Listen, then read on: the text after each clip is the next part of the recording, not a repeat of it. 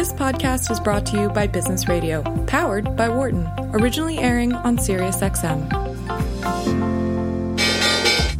Welcome to our Behind the Markets podcast. I'm your host, Jeremy Schwartz. Alongside Wharton Finance Professor Jeremy Siegel, we tackle the latest market trends every week on Business Radio, powered by the Wharton School, SiriusXM, Channel 132. Our guest consists of experts like the world's leading authority on long-term economic growth, Bob Gordon. We will continue to see jobs created rather than destroyed. Former chair of the Federal Reserve, Janet Yellen. I don't think either of us ever expected that we would live through a financial crisis. Or even the head of the Digital India Foundation, Arvind Gupta. The reason that people are talking about India is massive digitization and financial inclusion that we have done over the last couple of years. Enjoy this week's show.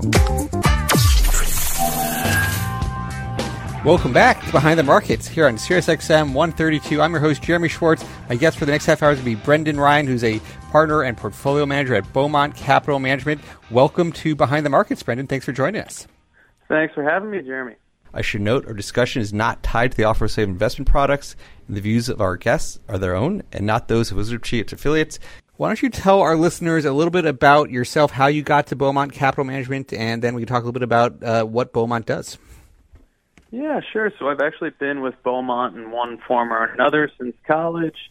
That's a lot longer in the past than it feels like already for me, but when I first got there, the firm was predominantly an RIA wealth management business, but after 2008, they saw this demand with their own clients to have more tactical strategies, the ability to get more completely in or out of the market than you're going to get from a normal kind of investment mandate. So that spurred the creation of what is now Beaumont Capital Management, where they started creating these separate account strategies that were fully tactical, eventually selling those outside the firm as well, so becoming an asset management firm. The strategies were initially pretty simplistic, trend following, as you can imagine. That was pretty beneficial if you're looking back on '08, but it's evolved to become significantly more sophisticated today, where we're using machine learning strategies, incorporating multiple factors, and kind of it's an ongoing process to keep up with the technology. And that growth has created an entirely new firm. Beaumont Capital has now split from the prior RIA, so we're a standalone business and completely third party now. So when you think about that background and how you're managing portfolios, today's markets, there's been a lot of volatility in the markets, and you think about tactical asset allocation. Some people think about that as a word for market timing. How do you guys think about tactical asset allocation and the type of signals you want to employ to navigate these markets? Yeah, so market timing is sort of a scary word for me because I think we both know how difficult that is to do. And trend following is one way that people try to do that. It's a pretty simplistic way, but it's pretty effective, and it at best should be pretty good at mitigating losses. Our models are more marginal than that now. They're not making these massive asset allocation bets typically, but kind of gravitating between a static asset allocation. So if you have a moderate model, you're a 50-50, and when it's a kind of a more risk-on environment, maybe you're a 70-30, and when it's risk-off, maybe you're a 30-70. So not making such a big bet that if you make a mistake in a market like March, it's going to blow up your performance for years. But as I mentioned, now it's a machine learning model, so it's not really following a simple factor to time the market, if you will, but it's looking at different sectors of the economy relative to one another, and also relative to themselves over time to find kind of outliers. And really the whole model, any quant model essentially, if it's successful, it's designed to buy things that human investors are going to find attractive in the future. So we've built these models to kind of, we tell the computer when it's looking for these patterns, how we think people think. And kind of the most straightforward way of thinking about that is loss aversion. So if a computer knows that people hate losing money, and you tell a computer to look at the past and find the best strategy for not losing money, typically, or we think that you're going to have a pretty consistent model that's going to be able to tell what securities people might buy or sell. That's just one simple example of a model, but even though pattern recognition, machine learning, these are really complicated terms, I think when we're buying a security or going overweight a certain sector or underweight, it does typically fall into kind of two broad categories, which most people are familiar with now, and that's momentum and value. So typically we'll hold some positions for longer periods of time that have done really well. Technology is the obvious example now, and that kind of falls into momentum. We think that continues to exist because people underappreciate long-term trends. I think we would have been talking about these FANG stocks 5 years ago saying, when is this going to end? And it's continued as well. And then on the value side, you kind of have the opposite side where a lot of investors are myopic. So things get punished in the short term and perhaps unduly, even though something bad has happened. And that provides more of a short-term opportunity for the model. So I think the example for us and for everybody listening is more like the oil sector right now. It had, you had essentially the worst news possible and all of this flood of supply, and at the same time, you've got less demand from coronavirus. The stocks got crushed. Oil got crushed. But as a result of that, you're probably also going to get this future rationalization of supply because of all the companies going out of business and whatnot. So you had this massive drawdown, but now a lot of these companies have recovered, or at least their stocks have recovered, and the oil price is higher as well. But this is more of I think our model would classify that as value, and it'd be more of a short-term pick than something like technology where you can ride this massive trend for longer periods of time. There's a lot to drill in on some of these specifics, and as you talk about the sort of machine learning model, is that specific to the tactical signals that you think about? How do you sort of up your equity exposure, decrease your equity exposure to try to avoid some of those losses, or is it also in picking some of those rotations? And how do you think about the challenges of machine learning, which some people call black box, and you don't know what's coming out and what's really driving, or are you trying to keep it sort of more of these like supervised machine learning that is sort of a little bit more specific than the sort of more unstructured types of models there? Yeah, so it's definitely supervised, but I think you're right. Machine learning is not, I'll always say, if you give a computer enough data and you tell it to find a solution, it's going to find a solution. The way that we think that our solution is good or will be consistent is because of those behavioral finance aspects that we've built the model around. So as I mentioned, loss aversion is one example. So instead of just telling, in a really simple way, instead of just telling the model to find the best return, we'll say, find the best return you can while you minimize losses 4 times.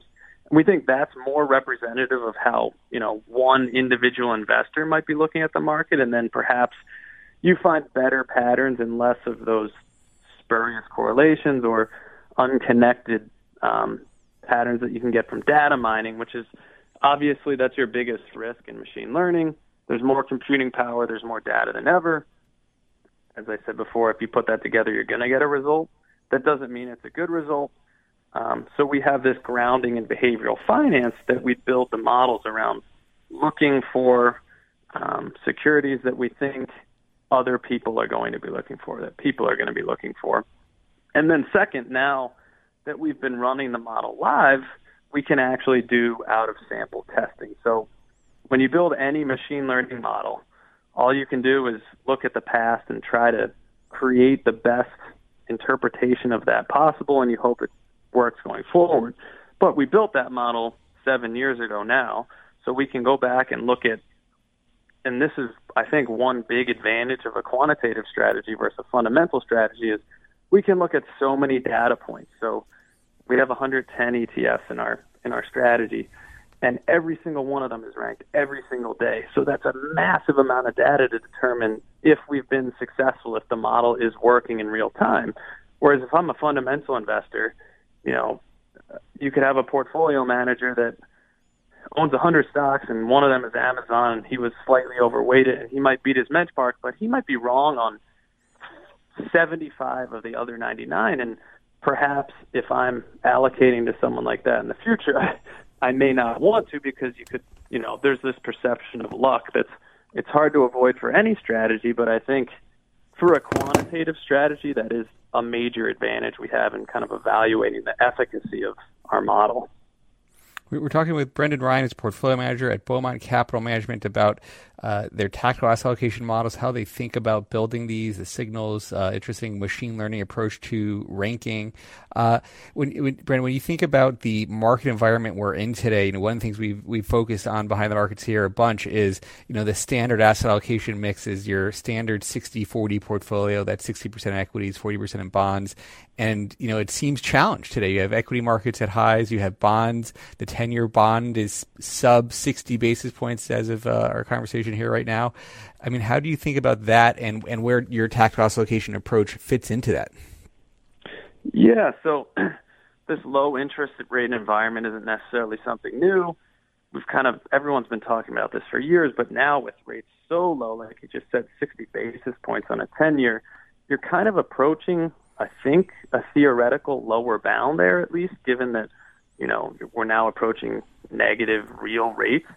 So it's hard to see bonds going significantly lower in negative territory. Of course, it's possible, but it sort of doesn't matter if I'm a 60-40 investor, because the 40% of that portfolio is going to be anchored to the return of treasuries. So if you look at a 60-40 over time and you have your starting 10-year treasury yield on the x-axis and do a linear regression with the return of a 60-40, you have a pretty linear relationship that the performance of any 60-40 is going to be anchored to interest rates. There's really no way around that. So right now, with interest rates as low as they are, we think there's a pretty big temptation to take more risk. Now, some people take it just by adding credit risk, so they say they still have a 60-40, but maybe half of their 40s in high yield or something, or maybe they're just going to an 80-20 and taking more aggregate risk. I think in today's environment that could be foolish, at least in the short term, because of everything that's going on in the economy. But I think perhaps on the part about taking credit risk on your fixed income side is that you're just sort of fooling yourself if you're doing that, because the credit risk is going to be correlated to equities anyway. You saw that in March. The beauty of a 60-40 is that the 40% of your portfolio that's in treasuries should hold up or even appreciate when equity markets are doing poorly, but credit, even investment-grade credit, was down almost 20% in March, so now you're not getting that rebalance where you get to buy into more equities low that really benefits a 60-40 over time. So we think with that temptation in mind, people need to be careful, but at the same time, with rates so low and equities, even after this rebound, if the PE on the stock market is 25, that's still a yield of 4%. So equities to fixed income are still undeniably relatively attractive despite all the volatility that we're probably going to continue to have. So there is, I think, a pretty strong case to be made for prudent risk-taking on a 60-40 to try to get a better return. And, of course, at the end of the day, that's either stock selection or market timing, and we're kind of more in the market timing asset allocation standpoint there, where we think, if you have a 60-40 and we can nudge you up or down 10 or 20% at the right time you want to be in equities, hopefully we can get you a better result and a little bit closer to maybe the historical numbers that a lot of investment plans are built on. Maybe you could give us a little bit of a look under the hood and say, how is that model, the 60-40, if you're shifting it up or down, how does it look today? And then how often do you anticipate it changing? Is it happening? It could happen a few times a month. Is it a few times a quarter? What's the expected ramp up and ramp down, and maybe even talking through experience this year potentially? Yeah, so we have a model that's about a 50-50 and about a 70-30. All our models are pretty active in terms of trading versus, I think, more typical asset allocation models, which maybe reset quarterly or something. We can trade as frequently as weekly. We end up trading a little more than a month at a time, probably. And if I'm thinking about the 50-50 portfolio, we call that the moderate, the baseline's a 50-50. We can be up to 100% in equity, or theoretically up to 100% in fixed income, but it really gravitates within a band of about 20%. So as kind of a pretty good live example, the moderate model was about 30% equity in the middle of March, which is obviously defensive, but not 100% fixed income. And then in May, as equity markets rebounded, we kind of followed along, and the moderate model was actually 100% equity. So it all amounted to essentially an average asset allocation that was probably like a 60-40, but you were able to cut out a little bit of the downside and capture a little bit of this crazy equity run we've been on the last couple months as well. So again, it's we do make large shifts and we can make them quickly, but over time it's more of an ebbing and flowing philosophy, I think. Yeah, and when you think about how that fits for people, I mean, are you seeing people use this as their primary way of allocating? Is it something just to complement people's portfolios as a way to manage this more active asset allocation?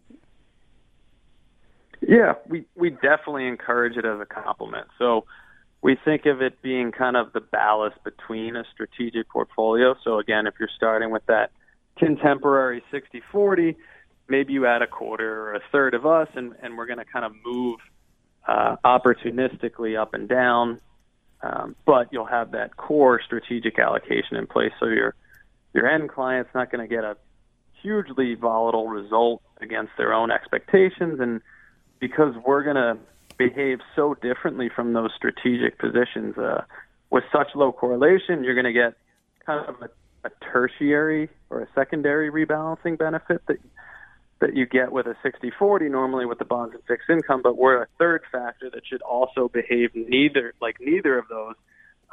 So it can dampen the overall volatility of a portfolio even more than the model itself can in that construct. Now, one of the big questions also has been just the U.S. dominance of everything else around the world. How do you see that from clients you're talking to, and how do the models look today? How global are they? How global are they typically? What's the sense for U.S. versus foreign markets? Yeah, so this has been this massive wave, and the U.S. tech companies, I think, are driving almost all of it, but it's been pretty much a one-way train in equity markets for U.S. the last 10 years, and I think that's created a bit of a hindsight bias for people now. Of course, like a lot of these things, we could have said that 5 years ago too and been wrong, but if you looked at the 10 years prior to this year coming in, you would have saw the exact opposite situation. So 2000 to 2010, if you look at basically all major equity asset classes, the S&P 500 is actually the worst performing. We know why. There was two bubbles during that time in two of the biggest sectors in technology and then in financials. So emerging markets outperformed, international outperformed, equal weighting, small cap did better than large cap, and now we've seen the total opposite. So I think it's just a good historical context for people to think that trends don't continue forever and not every paradigm will look exactly like the one you were just in. But from and maybe you can already tell that we're a little bit biased or kind of wishful, hoping that international equities will play more of a factor because it's just another thing that our models can be additive in. By default, we're a global asset allocation, so we're close to that 60% U.S., 40% international in terms of what the model can pick from. Now, it's gotten it right in that it's been predominantly in U.S. equities, and it's like the tech sector, but we're hoping we're kind of sitting on a coiled spring, if you will, and that we have all these options in the pool that for 10 years now haven't really been useful investments. Now, I don't know, and I don't know if anyone knows what the catalyst could be for international stocks doing better. At this point, it probably has to have something to do with U.S. tech getting weaker, but maybe kind of what's going on now with the coronavirus could be that catalyst. But at some point they will be a useful additive part of a total asset allocation.